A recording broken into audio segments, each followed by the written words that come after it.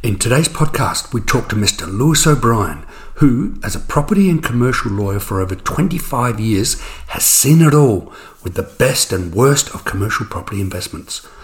Lewis reveals his top secrets on why some investors get lucky and the difference between an average and a great property investment that can be found using 5 secret ingredients of successful property investors.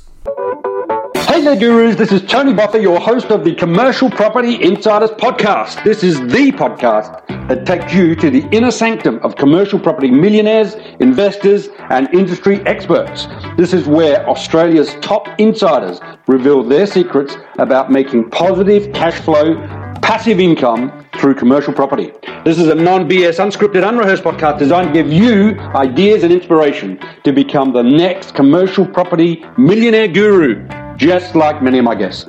And be sure to stay tuned right to the end, gurus, where I ask each expert insider to give you, the listener, a secret 30-second tip. This is something I love to ask all of my guests as a special bonus for you. 3, 2, 1. Commercial properties are go.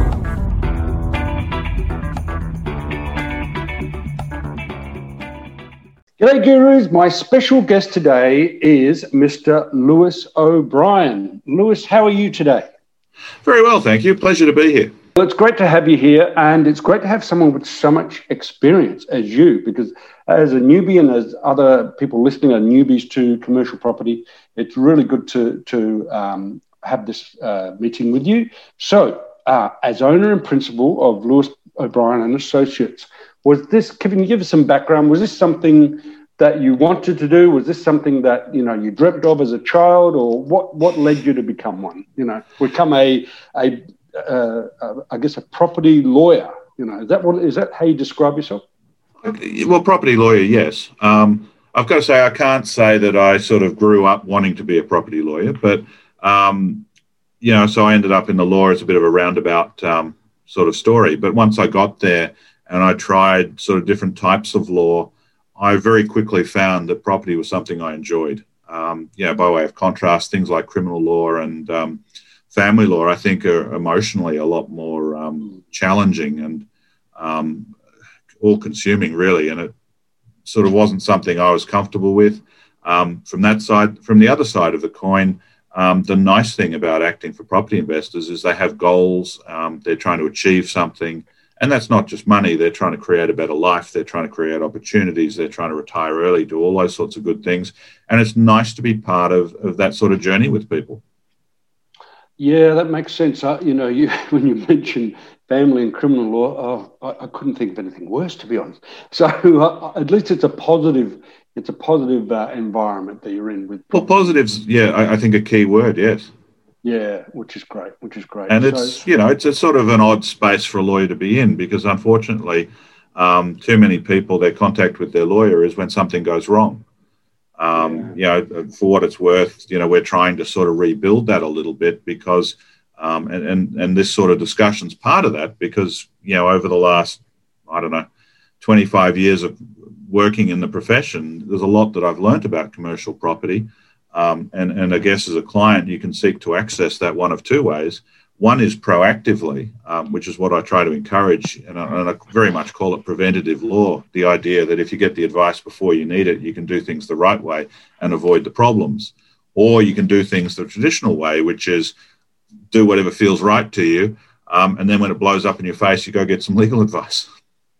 Yeah, and that's so common. I guess I haven't used it for property law, but certainly whenever I've used a lawyer, it's often when things have turned bad and you need a lawyer to help you. So I think the idea of being proactive is quite great advice, actually. Really good advice. And for what it's worth, I sort of did my time in the big firms in town, and that old model, I don't think it works particularly well for lawyers either, because inevitably the client would come to me, they had a problem that was in a lot of cases avoidable if they'd had the right advice up front.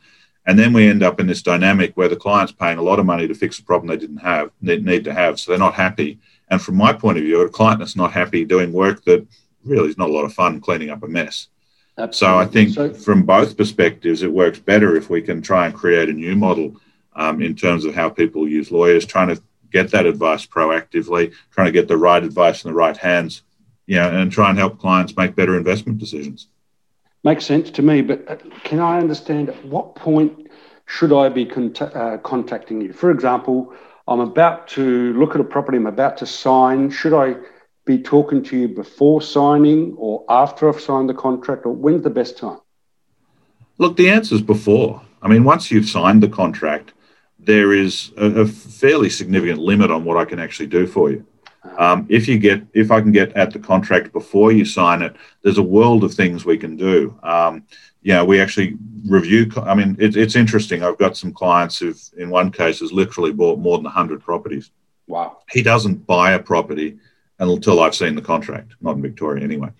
And it's interesting that someone who's got that much experience with property won't actually sign the contract until someone's looked at it. But on the other hand, you get your first-time investor who just signs things they haven't read and haven't understood fully, hoping that it's all going to work out for the best. And, one of my key themes in terms of when I talk about commercial property investment is there is a lot of knowledge to be had.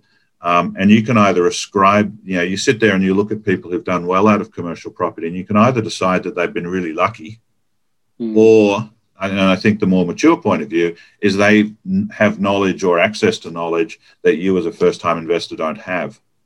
And, from my perspective and my insight, having worked with some very successful property investors, is they actually have knowledge. They see things that your average investor isn't aware of, doesn't know to look for. And in the context of commercial property, there's sort of a number of issues that we sort of encourage clients to look at. And I know from the feedback we get from those clients, it's not actually something they would have thought to look at all. So there's sort of things that come out of left field, and they think, wow, I'm glad I now know to look at that. But as a first-time investor, they're not things you would look at. You don't know what you don't know. I guess that's a common thing. Well, that's the killer. Exactly. Yeah, that ignorance is not great. So I can relate to that. So just talk us through the process. At what point should we actually see you? I mean, still while we're hunting, or once we've actually found a property that we want to sign for, or at what stage does it matter to you? What stage we actually come and see you? Look, I think I think it's useful to have some input as early on as possible. I mean, increasingly we're seeing people use structures, so they're putting family trusts and other structures involved with a mind to sort of asset protection and trying to get the best tax structures for themselves. That's a point at which, I think a good lawyer has something to add. I've always seen that creating those structures as being an exercise that falls somewhere between your accountant, and they have, a very accounting-based tax philosophy, maybe a financial planner, maybe a broker, because if I create the world's greatest structure and you can't get a loan, well, I've just wasted everyone's time. And then a lawyer as well. And I think each of those professionals has a bit of an input into your structure, and trying to make sure you have the best structure for your need. And I guess a key message from me is that structures are not one size fits all. They very much need to be tailored to suit your particular circumstances, your needs, and what you're trying to achieve. It's a bit of a mistake, I think, just to, Bob down the road has this, so I'm going to have the same. Well, I don't really subscribe to that theory. Interesting. Yeah, because normally with structures, and I don't know if you know Shukri Babara, but I interviewed Shukri, and I would have thought it was the common domain of accountants to do it. So how do you get involved with the structures? Do you actually look at it, or do you actually advise on that? It very much depends on the client. Often clients come to me, they have, they've got some thinking from their accountant, and that's great. In other cases, they come to me first, in which case my typical approach is to say, well, let's understand what you're trying to achieve. And then I'll give you basically a dot point summary of what I'm thinking. And then let's run that past your accountant and your finance broker and see what they want to add, see what they can add. Because, as I said, they approach the sort of question of structure from a very different perspective to what I do. And if you can combine the benefit of all those different perspectives, I think that's how a client gets the best result. Brilliant. Well, you've already given us quite a few reasons why we should go through a commercial property lawyer. But can you sort of summarise, just one real standout reason why I should come and see you before I sign on that contract? Look, in a sentence, as you've said, you don't. When you're starting out, you don't know what you don't know, right. And fixing problems after you've signed contracts, after you've had settlement, is incredibly expensive with commercial property, both in terms of, from a stamp duty perspective, from a lending perspective, and just fixing it after the event is expensive and time consuming. So it is an area where you need to get it right up front, and that's hard if you're coming in cold. Yep, absolutely. No, I totally get that. I sort of get that people might be frightened of lawyers. They think, oh, the fees and so on. But how would you answer that? And I certainly understand where people are coming from. My profession, unfortunately, doesn't have the greatest reputation. People do have that fear. But, as I said, part of that is based in history, in the sense that people only went to see a lawyer when something had gone wrong. It then got very expensive. And then we have this sort of lose-lose relationship that emerges out of that, and it feeds the sort of fears you're talking about. Personally, and in terms of the firm I run, we're trying to create something more proactive. People come to us. Hopefully we can add value. I certainly think we can. Hopefully we can agree, quote fees up front, and a lot of the time that's possible, so there's no nasty surprises. And I'm certainly very conscious that for most of my clients, they're paying my fees out of their back pocket, not out of a corporate expense account. Sure. So, it's about trying to create this more proactive model where we add value. We're not just an expense, where there's visibility on fees, and hopefully we can have a much more positive relationship.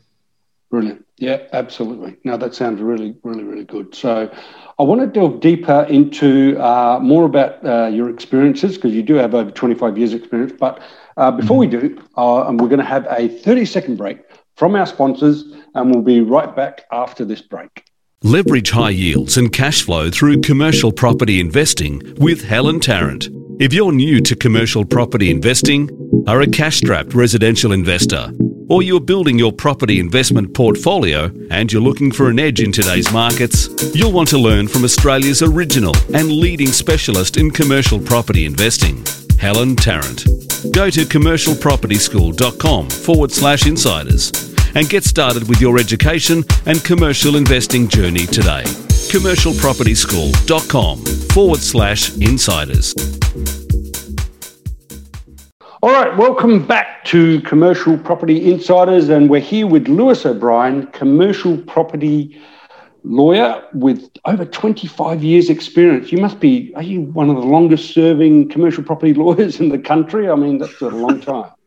It is a long time. One of my clients pointed out to me I would have got less for murder, which I don't quite understand the reference, but I think they were trying to highlight that it was a long time to be practicing. Yeah, which is great. Fantastic. So you've had so much experience, and I'm sure, like you mentioned, that you mentioned someone who's got over 100 properties. The mind boggles at over 100 properties.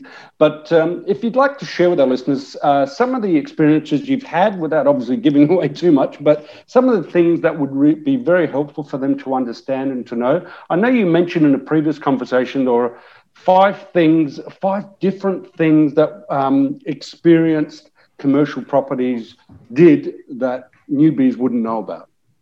Yeah, okay. So there's a number of things that when an experienced property investor looks at, and at this point we're talking about just the retail or the lease in a, so let me put it this way. So you're looking at buying a commercial property with a tenant in there. There's a number of things that I know that experienced commercial property investors will look at that your average first-time investor doesn't look at. So let's explore some of those. So the first one is the question of what the rent is.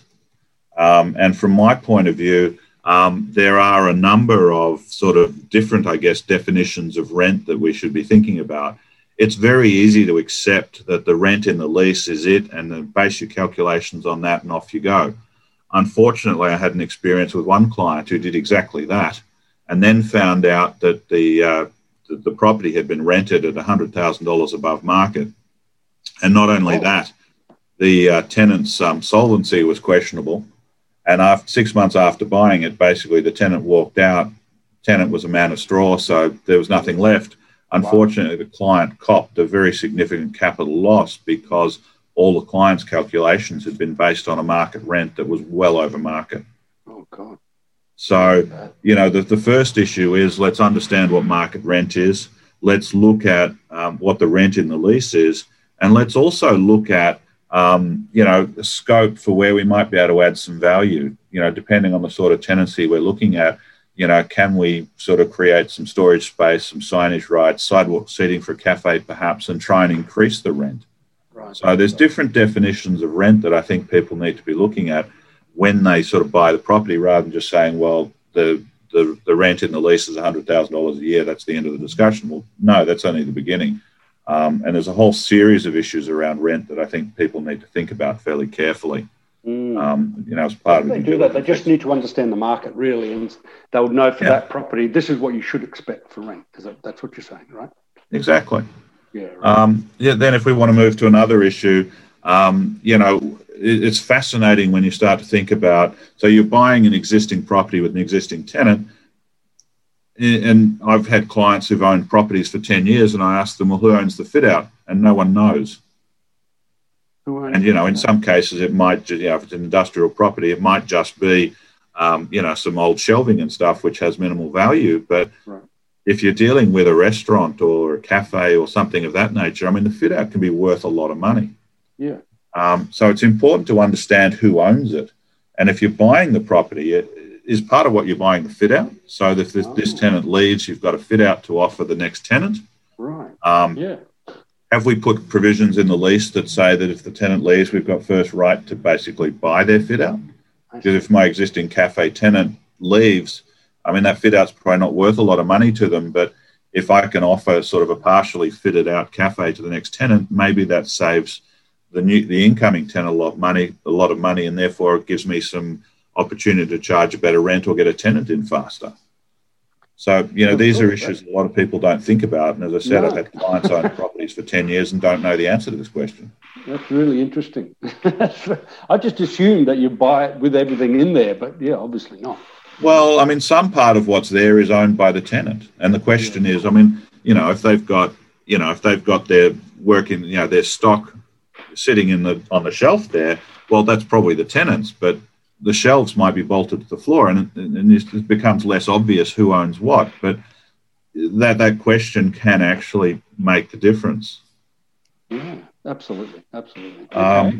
Another issue, and this is perhaps certainly a Victorian one, I suspect other states as well, but not quite as sure with the other states. But the question is this a retail lease or a non-retail lease? Now, that might seem like quite a simple question. Right. But unfortunately, it's not, because the law in Victoria has changed significantly over the last few years. And the other thing is that if you get it wrong, it may be that your tenant has rights to leave or claim refunds on land tax across multiple years. So it can have fairly significant consequences if you get that question wrong. And I appreciate that whether it's a retail lease or not sounds like a fairly dry sort of legal question, but we're seeing cases where the difference can be worth tens of thousands of dollars, in some cases a lot more. So again, something to get right and make sure you got your compliance sorted out. So having a retail lease, is it more expensive than a non-retail lease, or how do you different? Well, if it's a retail lease, then it's subject in Victoria to the Retail Lease Act or Retail Leases Act, which means that the tenant has to be provided with disclosure statements. As a landlord, you can't pass on your land tax bill. There are limits what you can do with in terms of trying to seek reimbursement for capital improvement costs and air conditioning and stuff like that. Right. And as I said, the actual dollar figure attached to some of those things can become quite significant if you get it wrong. Yeah. Wow. Okay. All right. That's amazing. All right. Things I've never even thought of course. All right. Well, that's exactly my point. And the next issue that I'm going to float is the idea of bonds and guarantees. Obviously, when a tenant goes in, normally they provide some sort of bond. Yep. And sometimes that's paid in cash. Sometimes that's some sort of bank guarantee or equivalent. But it's interesting when you start asking questions about these things. In some cases, the question is as simple as who actually has this bit of paper? And sometimes the answer is we don't know, or it's been lost. well, say you've just lost the security that your tenant provided. Well, that's not great. Yeah. Sometimes they've expired. Sometimes the actual bond was provided to a former landlord and it's been assigned and no one ever got around to sort of cleaning the bond up and getting it transferred across. Wow. Sometimes it reflects the rent that was payable 5 years ago. So, it might be that someone says, well, I get this, the tenant paid $10,000 bond under the lease, but for a range of reasons, that may be entirely illusory. Mm. And if you're buying the property, you want to make sure that's cleaned up before, you put your money on the table to buy the property. Otherwise, you might find something goes wrong and you've got no security at all. Okay. Another one. Oh my God. Are there any more big ones? Oh, look, I'll leave you with one more. Okay. And the standard lease in Victoria provides basically that the tenant is to refinish all finished services at least once every 5 years. Right. Yep. Now, a lot of people aren't aware of these sorts of provisions in the lease, and there is some variability in the leases, so you've got to pay some attention to this. But it may be, if you're buying a property where the tenant's been there for a number of years, that the tenant actually has an obligation basically to repaint and recarpet the property, which can obviously add significant value to it. If you've got the right sort of lease clauses and the right sort of situation. Now, I'm not suggesting you immediately go in there and on day one require the tenant do this, because that might just burn a lot of bridges and not be realistic. But if you go into a negotiation knowing that you've got these rights, it's certainly a potential of upside in the value of what you're buying compared to another property where you don't have that sort of refurbishment provision. Wow. Yeah, that's absolutely vital, of course. And, I can imagine you probably have had some cases where there's been a disagreement over who pays what. How has that sort of turned out? Does it favour the tenant usually or not? I'm just thinking from a residential point of view, that a lot favours the tenant. Is it similar to commercial property? Well, residential leases is a whole nother world. Let's not go there right now. No. Certainly I've had cases where tenants have found when they've, one tenant I'm thinking of was in a commercial property for a long time. And when they gave notice they wanted to move on, the tenant said, well, that's great. I now want the property repainted and recarpeted before you leave. Right. True. And the tenant in that case basically had to pony up and pay for it. I mean, they weren't very happy and didn't think it was fair, but that's what the lease said.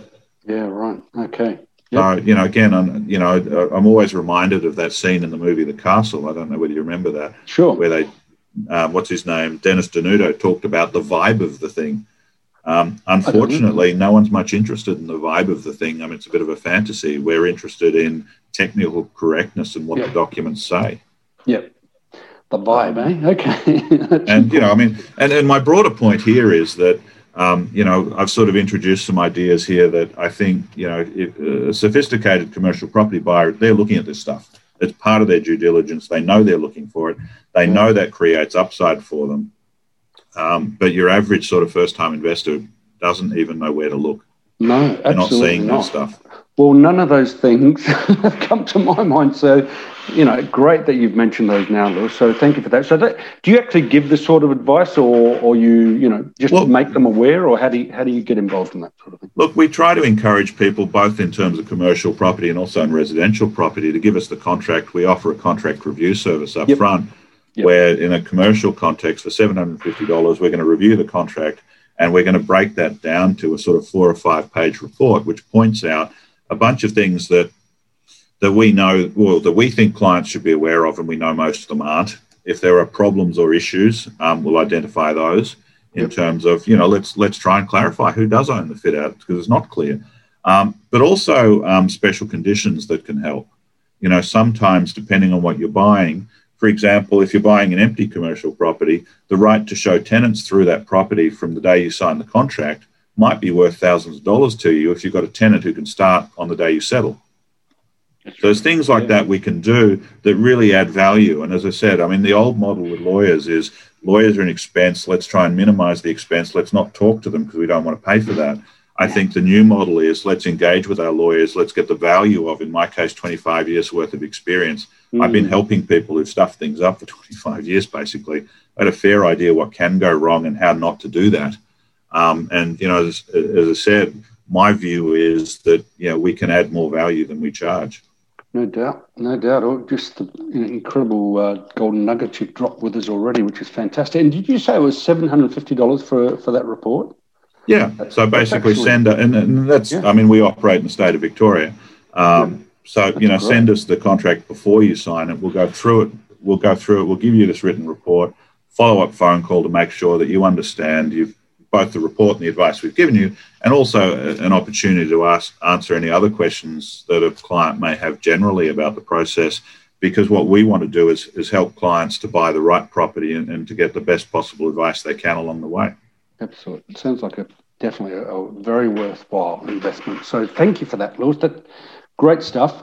So we are running out of time. Time is against us, but I always like to leave our listeners with a secret tip, a 30-second secret tip, because I'm sure there's stuff out there that well, apart from what you've already told us, which has already blown my mind and it's going to take me a while to absorb, but I'm sure there's something out there that a lot of buyers or investors may not know that you've picked up from your 25 years experience. Look, I don't think it's a secret tip so much as, certainly over my 25 years, the law has got more complicated. The contracts have got longer and more complicated. And, I think it's genuinely above, beyond sort of where most people are at to digest these 100-page documents effectively. I'm reading, 10, 20 contracts a week. Most clients might see 10 in a year if they're lucky. And there's a lot to know. I mean, there's a lot that we haven't talked about today. There's a bunch of other issues that catch people out. And, as I said, I'm reading 10 or 20 of these contracts a week. I've got a much better idea what's going on and what's normal and what you can achieve. And as I said, I think in a lot of cases, that's an opportunity to add value as much as it is to avoid mistakes. Absolutely. My goodness. 10 to 20 contracts a week, that is incredible. I don't know how you do that over 25 years. What's the mass? It's a lot, right? That's a lot of contracts, yes. That's a lot of I won't even bother. Beautiful. So, Lewis, that's great. That's great advice. And really, thank you so much for that. The information you provided is absolutely outstanding. And so many people are going to be, staggered by the information that they don't know, like me, that we need to understand. And you've given me all the more reasons to come and see someone like you to find out more. Now, for people that do want to get in contact with you, what's the best way to do that? Look, our phone number's 03 988 6388. We got a website, www.lewisobrien.com.au. That's lewisobrien.com.au. Or send us an email. Email addresses are on the website. Beautiful. That's great. Wonderful, Lewis. Well, look, again, thank you so much. Thank you for your time. I know you're a very busy man, so really appreciate you coming in and giving those great words of advice. And I'm sure when someone books an appointment with you, there's going to be so much more that you can share with them as well. And there certainly is. Yeah, absolutely. I can imagine. So definitely worthwhile. So thank you so much for that. Thanks for being part of the podcast. And thank you to our listeners for listening in, and really appreciate your time. And stay tuned for the next exciting episode of Commercial Property Insiders Podcast. Thanks for tuning in, Gurus, and don't forget to hit that subscribe button to stay ahead on all the latest news on commercial property. And if you are serious about investing in commercial property and really want to be a success, I strongly encourage you to learn from the best and head over to commercialpropertyschool.com/insiders and get specialist education on commercial property investing. That's right, folks, commercialpropertyschool.com/insiders, and go for the best course in Australia on commercial property. Until next time, Gurus, Tony Boffa signing off for the Commercial Property Insiders Podcast.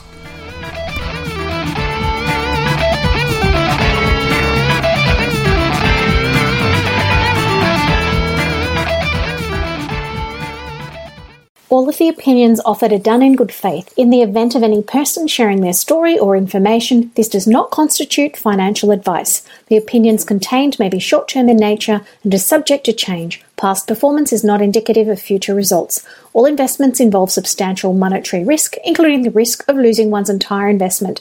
None of the information contained here constitutes or is intended to constitute a recommendation that any particular security, investment, or strategy is suitable for any specific person. None of the information contained here is nor is intended to be personalized investment advice. You should strongly consider seeking advice from your own personal investment advisor based on your specific circumstances. Real estate investing is a dynamic vehicle. Cash flow and equity positions can change on a daily basis. People on this podcast may be affiliated with certain products and services.